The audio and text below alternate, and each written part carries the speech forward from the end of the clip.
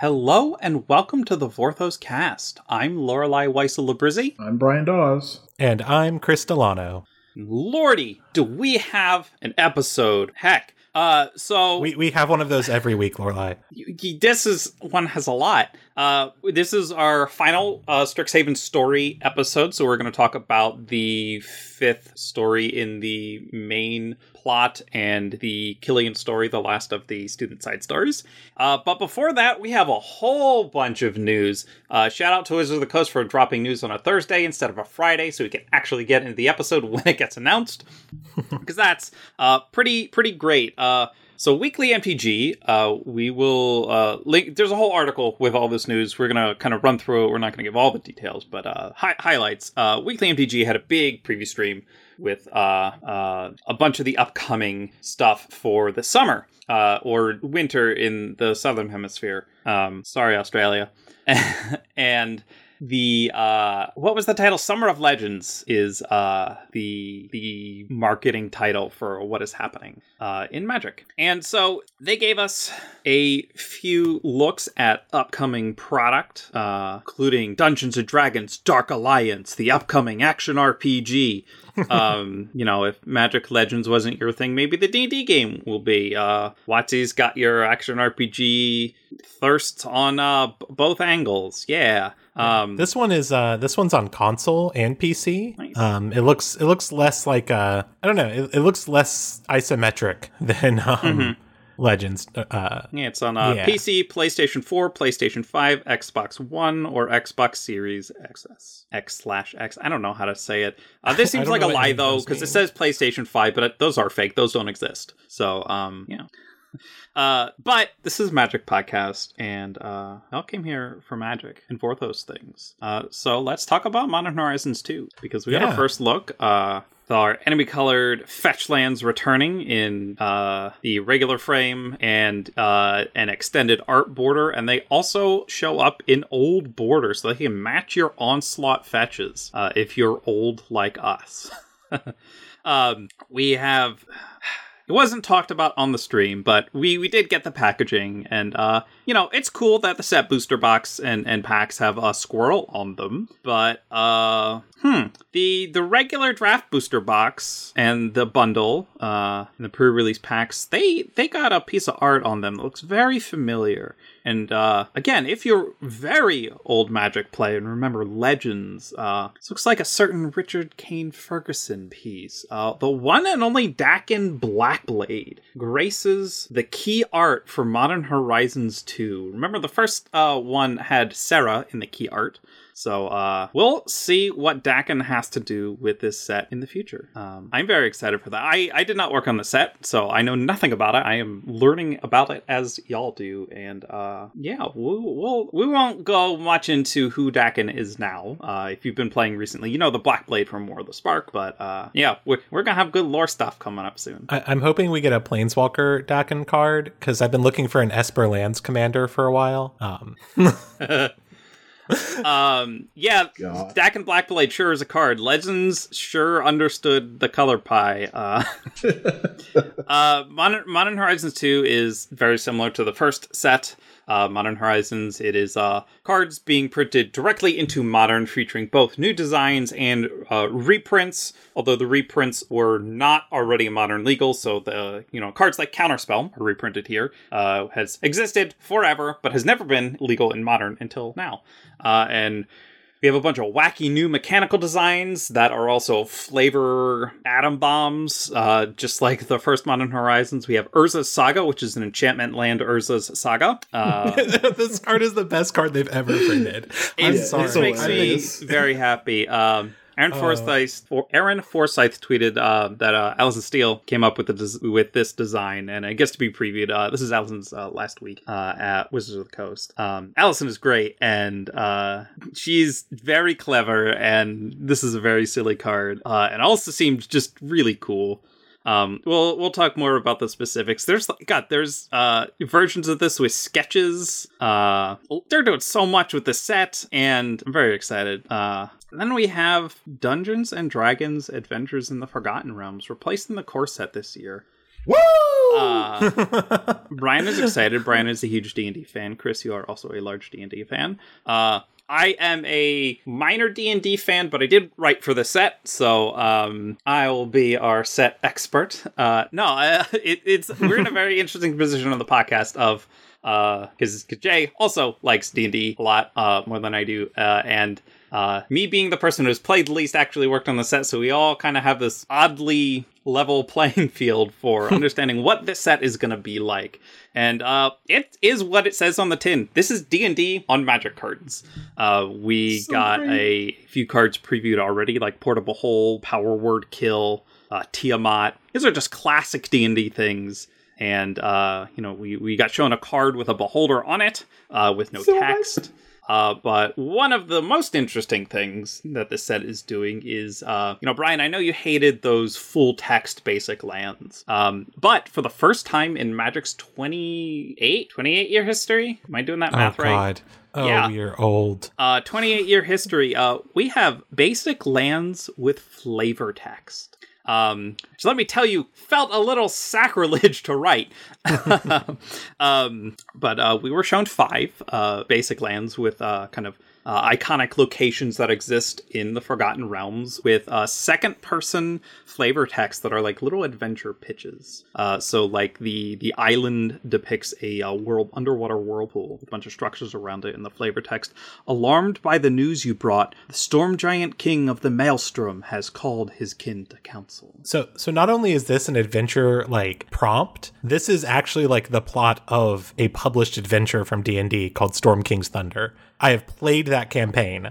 So like seeing this card was really cool for me because I was like, that's the Maelstrom. I've been there. We helped, save the world from Iemrith and her machinations. Anyways, spoiler alert for anyone who hasn't played the Storm King's Thunder campaign.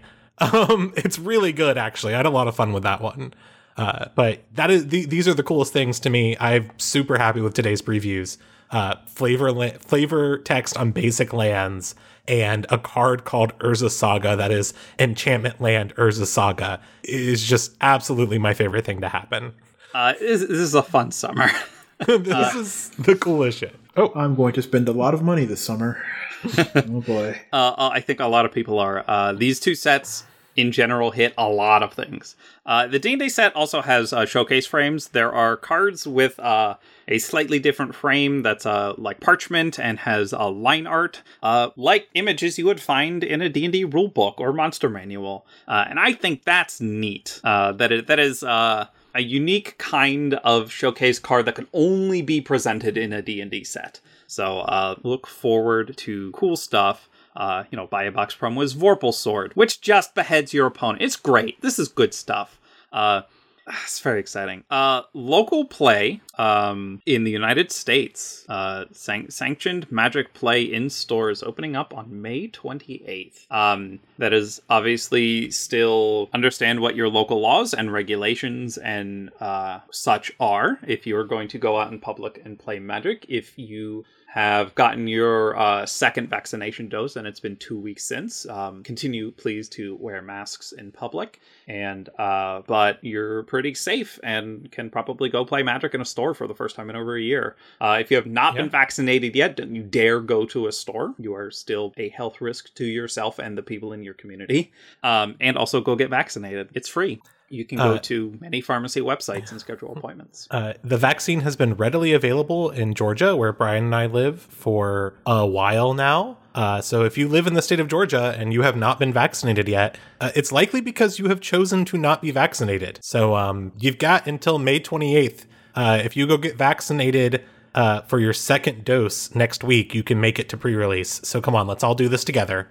I really want to go to a Magic pre-release again. Unfortunately, I'm not going to be able to make any events that would happen on opening up that day. I don't get my first dose till Tuesday because I had to Pennsylvania's rollout was a little slow, and I did not qualify for any of the early vaccination things. But living in Philadelphia, there's a lot of people and there's a lot of places already booked up. But this summer we can get back to playing Magic. If you've been vaccinated, you've probably, some people have probably hung out locally with friends who are also vaccinated playing Commander in your homes in small groups. I'm having one of those this weekend. Hell yeah. I love playing Magic in paper. I have been doing little pre-releases at home with a pal in our little isolation bubble, and just feeling paper cards in my hands again has been very nice. Stores have been hurting, obviously, a lot in the last year, but the convention edition of Mystery Booster is going to be showing up at some WPN stores. The convention edition is the one with the test cards, with the design cards. They're really fun. I did one Mystery Booster draft before the pandemic, and it is the most fun I've ever had drafting. I also crushed my pod, so that helps. But for people who have not experienced the convention booster, Mystery Booster draft, absolutely, it's worth checking out. Check with your local game stores for what their plans are going to be for that. Quick rundown of arena news. We have what are the historic things called? Historic Anthology 5 is coming out on May 27th, adding 25 new cards to the format, including Vorinclex, Voice of Hunger, and Whirler Rogue. We will learn the other 23 at some point. So that's cool. New cards entering Historic always shakes up the format. And if you play Historic Brawl on there, they will shake that up too. And then those cards will all be legal next time Arena Cube rolls around, which I get the sense is one of the most liked events Arena does. Cube in general is pretty fun, and Arena Cube gets to tweak a small but somewhat powerful card pool for that, and that's neat. The other big thing is Jumpstart is coming back to Arena on June 4th and running through early July. The Jumpstart event on Arena last year was a huge hit. Basically everyone I know was just constantly jamming games. It's a lot of fun. It was very easy to get into. I played a little bit of it. So I think that was the last time I think that was the last time I played Arena. Was Jumpstart. Jumpstart is a very cool product idea. If you didn't get to do it last year, definitely check that out when that rolls around. And the last little announcement part, which I guess we should have tacked on earlier, is Modern Horizons 2 and Adventures in the Forgotten Realm release dates and pre-release and all that stuff is being pushed back a week. So to better manage the print demands and the actual mechanical part of getting cards made and out to stores so people can play with them. COVID has been impacting that for a year. So those will be out later. Again, we're going to link to the article that has all the stuff. So you can check those specific dates then. It means we have to tweak our schedule a little bit again. But that's normal for us. We'll survive. We can figure out a week. Whew. Now that it's been 15 minutes and we're finally through the news. It was a big day. There was a lot going on. Yeah. All right. We have 2 Magic stories to cover today. One of them's a big climax, and the other one is the last of a series. So let's dive into those. We can start it off with week 5 story of Strixhaven, Final Exam, because of course it's called Final Exam. Yeah, we gotta do finals. Chris, did you write these notes, right? Yeah, I wrote these notes. I'm sorry. I want to read this first one word for word. I appreciate it, Chris.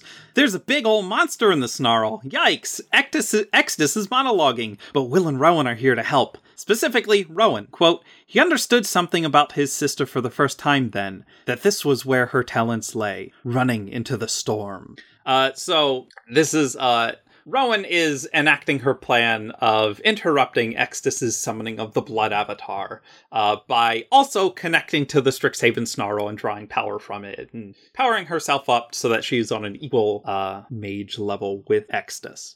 That happens a little bit later in the story, but I mean, first this is the planning part. Yeah. Well, this is her intent to kill. Yeah. We get a little side moment with Luca where we get really, really close to Luca being destroyed by Dragonfire, but the fox that is too good for this world saves his life. At least she survived. She did, but then Luca's like, I'm out of here. Peace, deuces. And he breaks his connection with the Mage Hunters and runs off with Mila, which is really bad because the Mage Hunters are now just kind of wild and feral and they just start eating all the Auric. Good. Yep.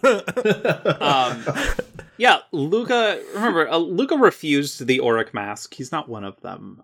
He's taken up this cause because he needs an enemy to fight. But this isn't, he's caused his distraction. This isn't his fight. It's not worth dying over. He's a survivor. So he's just getting out of there. That's no loss to him. He has no personal stakes here. He's just an asshole. So Will and Rowan try to fight Extus. The problem is, on Strixhaven, blue magic and red magic are diametrically opposed on like a metaphysical level, and they can't combine attacks. They're not very good at working together in these moments. Will wants to push them to combine their magic like they did on Kylam, but Rowan, again, angry, out for death. Will gets injured, and Rowan has the ability not just to shoot lightning at things, although not to the extent Ral does, but she can transmit electricity through touch, and so she electrifies one of the Blood Avatar's swords and zaps it. And this is when she's like, wait, but the snarl, and she begins to draw power from it, and she rises into the air, and the Blood Avatar, its power source interrupted, starts faltering and flickering. And energy crackles around Rowan. And I pictured Rowan like Galadriel from Lord of the Rings. Uh-huh. Yeah. Dark Queen.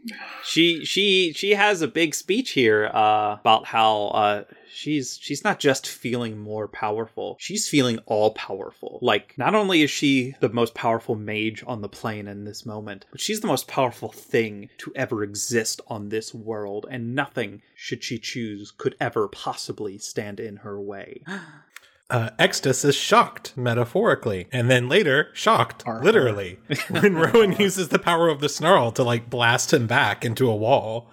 So here's the thing, though, is she's still young, and she hasn't really honed her skill, even the way Will has, but definitely not in the way Extus has, and she is not able to contain all that power. She kind of collapses, very weak. And Extus turns on her, but Will, he's there, he's gonna save her, and then he realizes, wait a sec, this isn't just a matter of surviving, I know how to win, because as Chris wrote here, the power of sports. So if you wanted to know why Mascot Interception, the card in the set, was a story spotlight, and why it was an important moment in the story, and this whole thing of Quintorius picking out the spells, it's so that you remember the spell Mascot Interception, a spell that gains control of a summoned creature. Yoink. Like the Blood Avatar. Which, as we know, is just the mascot for the Rakdos Cacklers. Get it? Because it's a black-red spell. I did. Appreciate you. Oh, boy. Hey, but Rowan only had to pay 2 mana for it because it's a creature, or it's a token, so. Exactly. This is true, yeah. 1 mana. And, Extus has the very Scooby-Doo ending of, you brats, how dare you, before the Blood Avatar crushes him between its hands and then gets slurped back up into the snarl. And as it's thrashing and frailing about and dying, its sword comes down hard, and Ronan will dodge out of the way. Mostly. I mean, I would say a solid, 80% of Will dodges out of the way. That's a passing grade. I mean, probably closer to 90. I don't know what percent is what percent of the body is a single leg from below the knee, because that is what Will loses. He gets Rowan out of the way and takes this hit himself, but ultimately survives. Yay, Will. And they're the big heroes, and the whole Biblioplex and Hall of Oracles is crumbling around them. But the Deans show up. Nasari and Lizette save them. Hero Dean Nasari continues with the. I love Nasari. They share a lot of my ideals as an artist, and are a very cool, shape-shifting, non-binary Ifrit, and I appreciate them a lot as a character. They get a little time skip, and it's 5 weeks later. Will has a cool, with a winking emoji, prosthetic leg made of ice and steel, and a cane with runes that help him balance, that Quint gave to him. Part of honing Will's skills as a cryomancer has been reshaping the ice in his prosthetic every day, as kind of a little personal ritual. He and Rowan ponder their heroism, especially in terms of their upbringing on Eldraine. And Rowan's like, okay, but we should go home. And was like, hey, but we still have school. And Rowan's like, okay, but we killed a big scary blood monster, and that was very dangerous, and you lost your leg, and what? This has been a disaster. And was like, okay, but we still have school. Well, Will more specifically is like, we killed the blood god because of what we learned at school.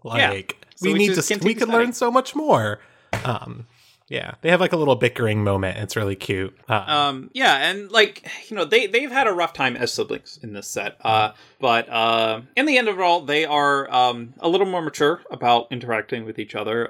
They understand that their lives have diverged a little.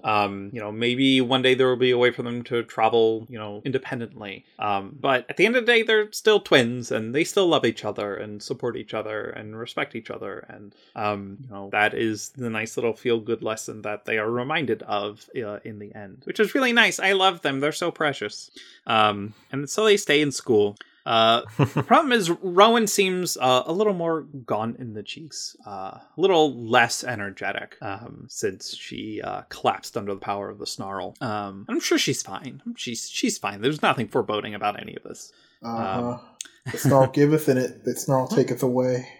I'm sure she's not like addicted to magic now or anything. I'm sure that's not going to become a plot point ever. Don't worry about it. Oh god. We've got another Kael'thas here. We've got Oh no. Kasmina continues to mostly stick to the shadows, but continues observing Rowan and Will in particular. She's a creep. It's so creepy. Yeah, she's a spy. She's like watching them from their bedroom window. Yeah, don't worry about it. It's all for the greater good. The greater good.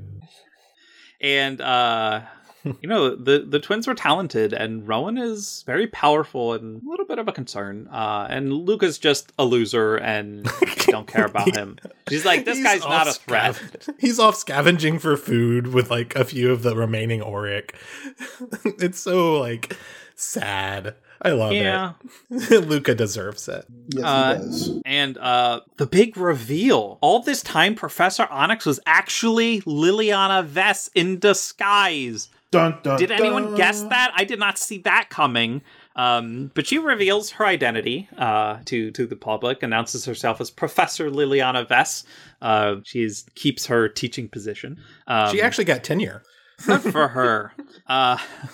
And she gives up on this quest to bring Gideon back. Not only is it potentially impossible, but she's seen the cost of trying to bring someone back from the dead before with her brother Josu, and it might not be a cost she wants to pay. And she kind of heeds Beladros's words of instead of trying to bring him back, try to live your life as he would have wanted you to live it.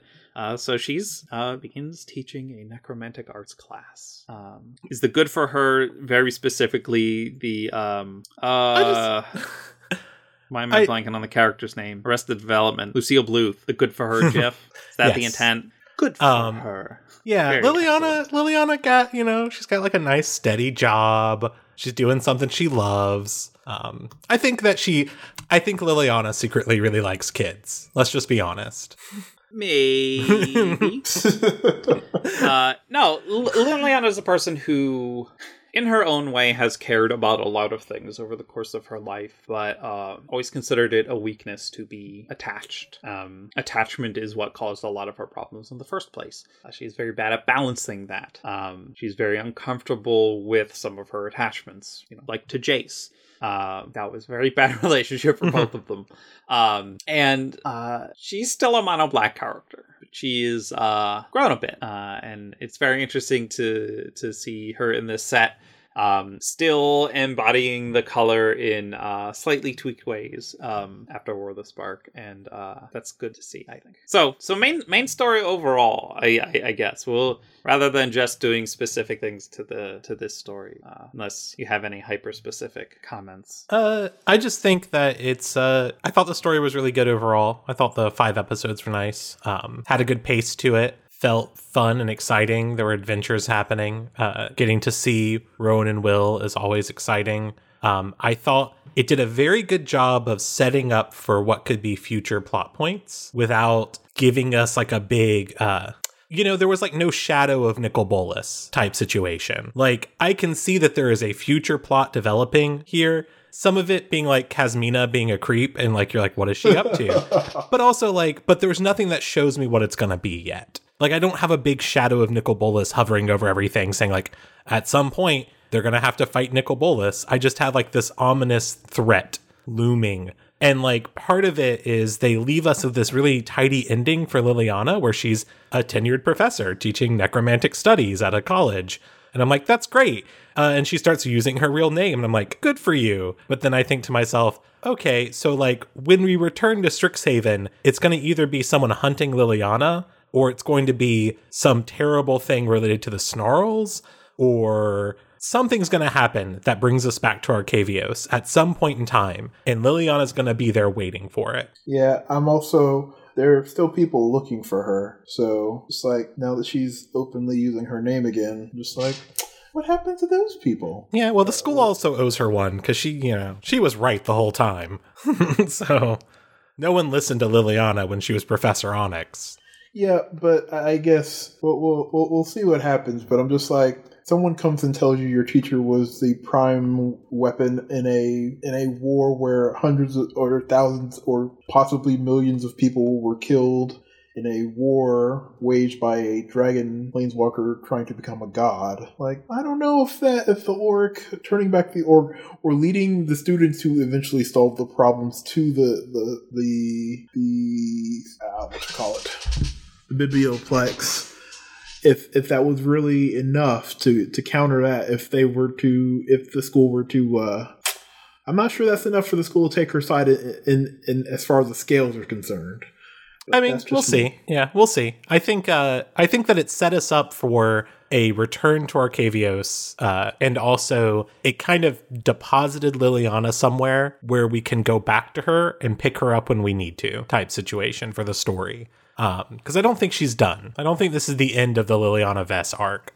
Oh, definitely not. And I think that we're going to see her again at some point, and it's going to have something to do with whatever we have discovered at Arcavios, on Arcavios. So yeah, I don't think this was at all like, I wouldn't call this a redemption arc for Liliana necessarily, but I do think it left us with a very good, solid ending for her journey through War of the Spark, in my opinion. It's definitely character growth. It may not be a full arc, but it's definitely a moment of character growth. Yeah, it's a first step towards redemption. We'll broadly use that word. I can't address Magic Future off of that. But yeah, this is a smaller story. In kind of the similar way that Zendikar Rising was a bit of a smaller story. Kaldheim had big multiversal, what is the word that I implications? Just had? Implications. There we go. Thank you, Chris. With Vorinclex and new planeswalkers and oh no, Phyrexia, what is going to happen? And this set isn't that. This was a very local dispute. Got solved locally. We'll see where these characters go. All these characters are Luca is. We'll see what happens to Luca. Dies out into the Ronan and Well had big changes. They're good kids. I would love for them to continue to be the face of the younger mages in Magic's future. So we'll see how that goes. Give me Teo back. Yeah. Anyway, we had a second story this week to talk about, and we should probably cover that at some point. This is the last of the side stories called A Silent Voice Calls, about the last of the students, Killian Liu. There's like a lot of like meta stuff going around about the story, and I don't feel comfortable talking about that aspect of it at all. Definitely encourage people to think critically about the media they consume and discuss it with people who are better equipped and better versed to discuss any sort of larger implications around it. But the story itself, it followed basically the same kind of structure as the other student stories, where it really just kind of focused in on one of these students and told a piece of his life that included him changing and growing. This one, A Silent Voice Calls, begins with Killian Liu in class. He is in Professor Razaneth's class, Razaneth being very close to Razaketh in my mind, and I kept having to remind myself this wasn't one of Liliana's demons. Yep. But this is clearly a Silver Quill professor who believes in the usage of the voice as a weapon. And so this professor has challenged all of his students to a duel of sorts and just keeps absolutely knocking them down. Kind of questionable, the what would you say, the ethics of this method of instruction. But Are we sure this isn't Razaketh? I don't know, because he sounds like a jerk. So Razaneth is basically like lining up his students and one by one dueling them. And the thing about the magic of the Silver Quill mages is like this professor is using magic that like doesn't just hurt you. It like hurts your soul. It digs into you and makes your pain is more existential, I would think. And all of the students so far have just been absolutely knocked down by this professor. And then it gets to Killian, and Killian is top of his class, right? He is considered one of the finest Silver Quill mages, especially when it comes to this darker, more violent aspect of the Silver Quill black magic. He's an ink caster. Ink caster, yes. So they have a little duel, and Killian seems to be doing pretty well. He starts using some battle poetry, turning some beautiful insults into actual weapons against Razaneth.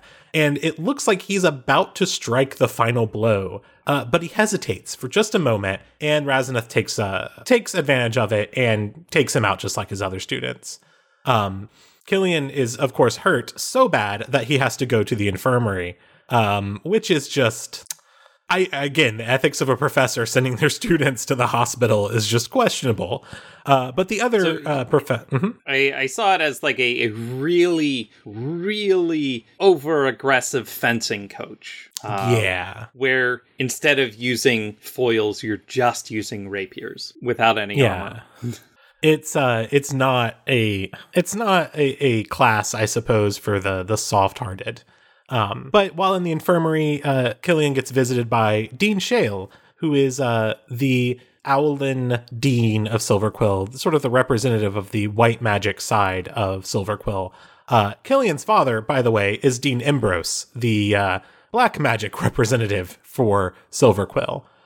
Dean Shale is sort of supportive of Killian, sort of makes it clear to him, like, hey, you are like the son of the great Ambrose Liu.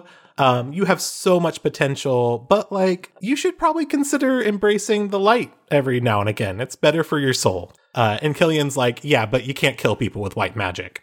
As he says specifically, white magic is not effective in battle, I'm afraid. Which is very funny to me because white is both the color of combat tricks for the most part, and also widely maligned as one of the worst colors when it comes to actual magic. But fit that statement. Yeah, I think it's fine. But public opinion. But Dean Shale is like, hey, I mean, just consider it can be really useful. Killian's like, no thanks.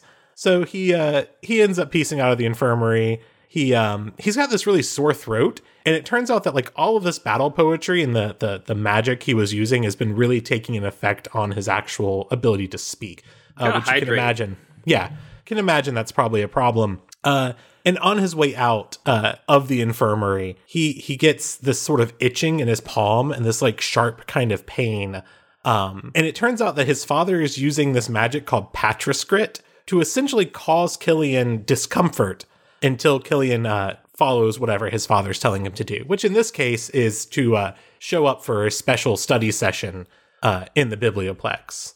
So he hops on a boat, a little ferry to get over to the Biblioplex, and runs into a student, Vanessa, who is not Felisa, different Silver Quill student, different one. And she's like on this boat, and she's like, hey, Killian, come with me. We're both going to the same place. We're going to be chatting. I know this guy. You have this problem with your throat. I know someone at Bow's End who makes this potion that can like heal up your throat. No problem. And Killian's like, I will never go to Bow's End. That place is for losers. And Vanessa's like, okay, whatever. No rest for the weary, which is a really weird thing because Dean Shale had just said that to Killian. And so he's like, I'm hearing the same thing twice in one day. He goes to his little study session with his father. He runs into Quintorius as well. And Quintorius continues to be the hero of all of the stories of Strixhaven, as Quintorius is like, hey, I found this really cool book. It's from Dobarius Igult, the Mute Quillmancer, who is a person who he was a wizard back in the day who used an ancient form of sign language whenever his voice went out from using all of the sort of battle poetry volume magic that you were using. And he used the sign language to cast spells that charmed an entire army and created all of this like beautiful magic. And Killian's like, okay, I mean, like, that's cool. I gotta go. So he goes to the Hall of Semantics. He has this little study session with his dad. His dad, Ambrose, is a terrible person. Horrible, awful person. Just, this is not a good guy. I'm sorry. Ambrose not sorry. Ambrose is a bad guy. You're not supposed to like Ambrose. I don't think anyone likes Ambrose at Strixhaven. Even Dean Shale is a little bit hesitant to say anything polite about Ambrose. Clearly, very powerful, very dedicated person, also incredibly mean. But we do get an introduction to Daco, which is Killian's little inkling friend. Killian has this inkling who is like his best friend creature type thing. But Ambrose hates Daco, so Ambrose refuses to let Killian use Daco for any sort of like studies or anything like that. After the little study session, Killian is like, hey, I really should go to Bozen Tavern because I feel like I do need that potion to help with my voice, because it is really important that I continue using my voice for this magic, because that's the only thing I can do, because my father won't let me study white magic, or light magic in a way. So Killian goes to Bow's End. He almost gets into a fight, or he does get into a fight with, we get to revisit Dina. If you remember Dina from her story, she's at Bow's End. She runs into Killian and is like, oh, hey, friend. And then Killian runs into a guy who ends up being Dina's date. And Dina's date is not having a good time. He is not happy. Dina's date found him because of that. Yeah. Dina is... Dina's date gets jealous and thinks Killian is going to try and steal Dina from her. Because he's Mr. Stereo Girl. These are college child romance drama moments. Because it's a college set. Got a comment in our live listen. We call him Green with Envy. Absolutely. Yeah. So basically, Killian and Vicus, which is this Witherbloom student who Dina's on a date with, they get into a fight. And Killian essentially uses this power and beats the crap out of Vicus. And he feels, as he's doing this, like he's about to murder him. Turns out, he had taken a drink from Vanessa, and that drink caused him to feel a little violent and murderous. And he's like very close to literally killing Vicus until Dina shouts out, Killy! And that is the cutest thing in the world, that Dina has a nickname for Killian. Almost kills Vicus, but Killian stops talking entirely, and he remembers the sign language from that book that Quintorius had given him. And Doko, who also has this sort of same mind as Killian, sort of hops out, goes into the book, and then comes out and starts mimicking the hand symbols, the sign language that is in the book for this sort of powerful white magic. And Killian stops himself short of killing Vicus and signs a simple phrase, "You are enough." Now, all of the black magic, the silver quill magic that Killian had been using had been based on insulting people and bringing people down. And so this white magic is about telling Vicus, like, hey, actually, you're good. You are enough. And then the battle ends, and Killian runs into the bathroom. His throat feels on fire. He feels like he has, like, something has come over him. And then Vanessa walks into the bathroom and she's like, eviscerate the prey you had come to hunt and feast upon it. Isn't that what your father told you to do? And Killian gets really upset and he's like, Vanessa, why do you keep repeating these phrases that everyone has said to me? What was in that drink? And then Vanessa reveals herself. She's an Auric agent. Here, she's been watching Killian and following him. And she offers him one of the Auric masks. And she says, that power that you've been using, that powerful battle magic, you could use it without fear, without empathy. Just join us. And Killian's like, no. Doko comes out and forms a message in the air for him. We don't destroy, we create. And Killian embraces that white magic. And at this exact moment, while this is happening, the bar gets attacked by mage hunters and Auric mages. And Killian sort of comes out and using white magic, drives back the mage hunters, drives back the Auric mages, and wins the fight. That's just like a really brief summary of what happened, because we're like really running on time and the story is pretty long. Basic ending of the story, Vicus and Killian and Dina all become friends. He gets a little nod of approval from his father because he saved the day with his white magic. He tells his father the cosmos is vast and eloquence are not the only ones who shape it. And then aloud, he says, I can create. It's a very uplifting sort of ending to the story that says, hey, you don't have to embrace violence and painful magic. You can embrace, or as the card is called, you can have a beaming defiance. You can embrace the light. So that was the last of the student side stories. And we kind of got little cameos from Quintorius and Dina again. So Quintorius MVP. Really, he just has saved the day every time. He was the one who saved the main story, too, with his mascot interception. Like, this school would have fallen apart without this elephant. I'm just saying it. It's the best. The story was fine. I think it was my least favorite of the stories. Yeah, it wasn't my favorite either. I think it was okay. Besides the Asian rep issues, Killian doesn't have a lot of agency. Yeah. Mostly the characters around him do things for him and he reacts to them. He doesn't make a lot of decisions himself. And any kind of approval he gets at the end feels really unearned. And that was my big problem narratively with it. The one thing I did really, really like, though, is this moment between Vicus and Killian during that fight addresses jealousy in a really healthy way. If you don't know, I am polyamorous. I currently have 3 partners. Without a statement on, whether monogamy or polyamory is better than one another, they're different. They come with different kinds of struggles. One of the big things, if you're polyamorous, that you have to learn to deal with is jealousy. It is something that is going to crop up a lot more times when you have to juggle more relationships. And for me personally, that was a problem for me in monogamy also. And it's been far and away the biggest thing I've had to struggle with. And I've done a lot of work and a lot of good reading on how to best understand and manage jealousies. The biggest thing is that jealousies are almost never about whatever. Like, the jealousy isn't about the thing you're jealous of. It is projections mostly of your own insecurities. And so this encounter between Killian and Vicus, Vicus is jealous of Killian because, Dina has a cute little pet name for him and they get along real well. And that is more a manifestation of Vicus's own insecurities with the worry that he is not good enough for Dina, that he is going to be, a bad date and a bad person, and that he's not going to measure up to the other people in her life. And so when Killian goes to attack him using the black magic and it tears him apart, what it's really doing is enhancing that sense of insecurity, and it becomes soul-crushing to the point where Vicus is literally going to be consumed by his own collapsing ego. And the way the white magic builds him back up isn't by, explaining away, Killian's and Dina's friendship, because that's not really the core of the issue. The core of the issue is Vicus's self-esteem and his own self-image, and that's what gets built back up.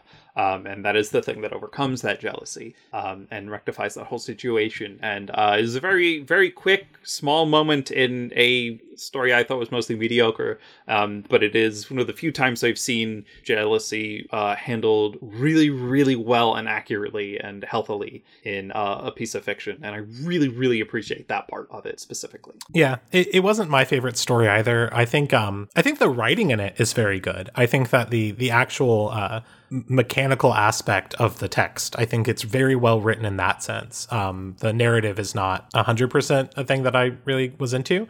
I do appreciate, though, the fact that, just like with the other stories, each of these stories is really focusing on a very personal situation.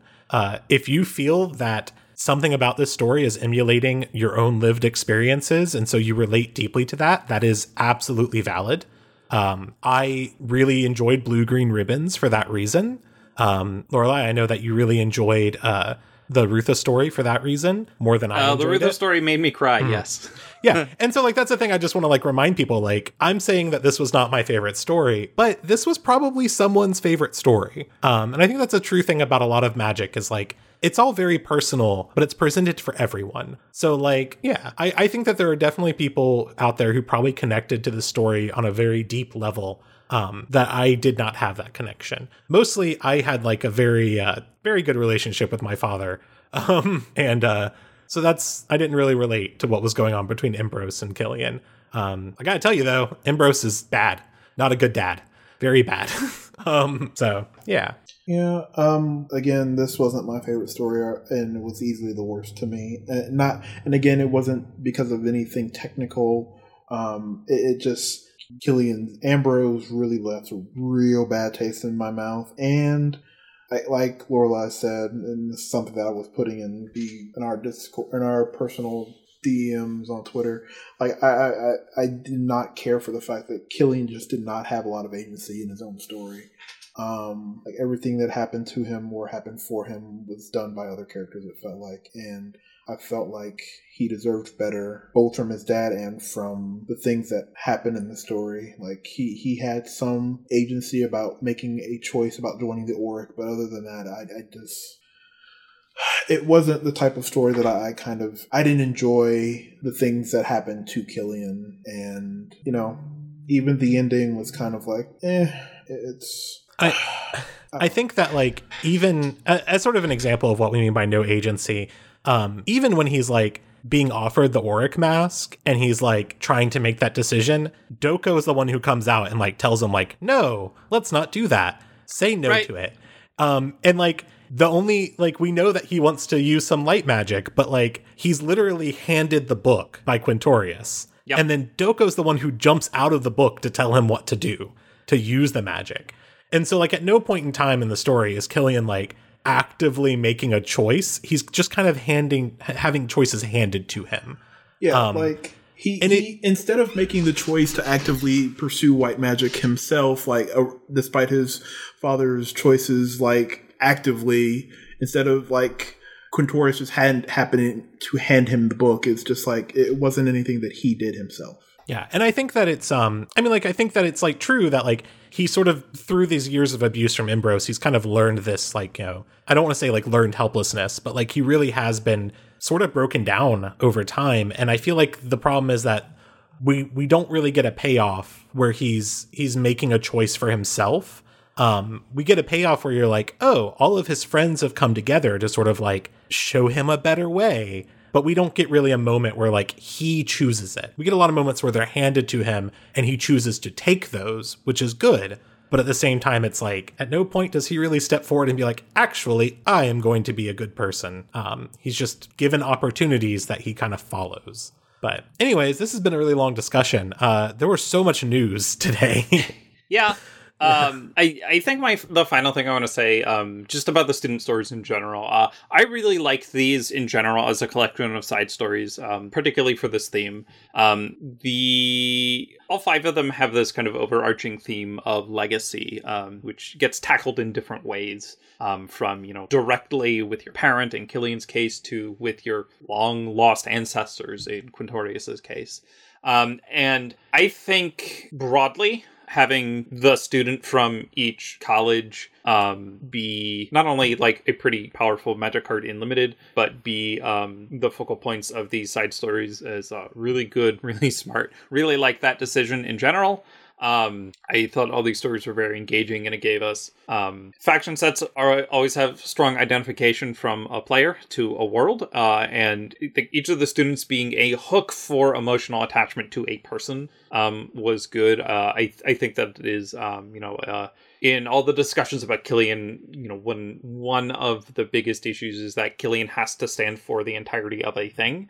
And so when Killian turns out to not be a person to attach emotions to like that, or attach, in some cases, very bad, negative, painful memories and emotions to, that is the risk you take with that kind of thing. But then on the other hand, Ruther's story made me cry. And so that is something to be conscious of, the way those function and the way they become load-bearing walls of your narrative house. I really loved Killian and Dina's story. I'll put that there.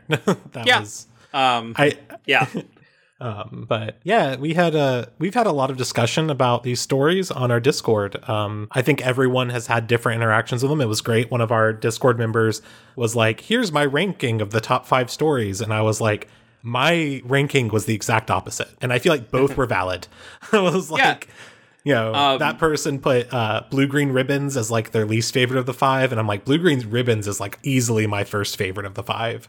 So we were, I think that's great. We have a good little community on Discord. I'm gonna rank them. I think it's Rutha's story, Quintorius' story, Dina's story, Zamon's story, Killian's story. I'm not going to rank them, but I think Zamon's definitely was, I think, my favorite of the 5.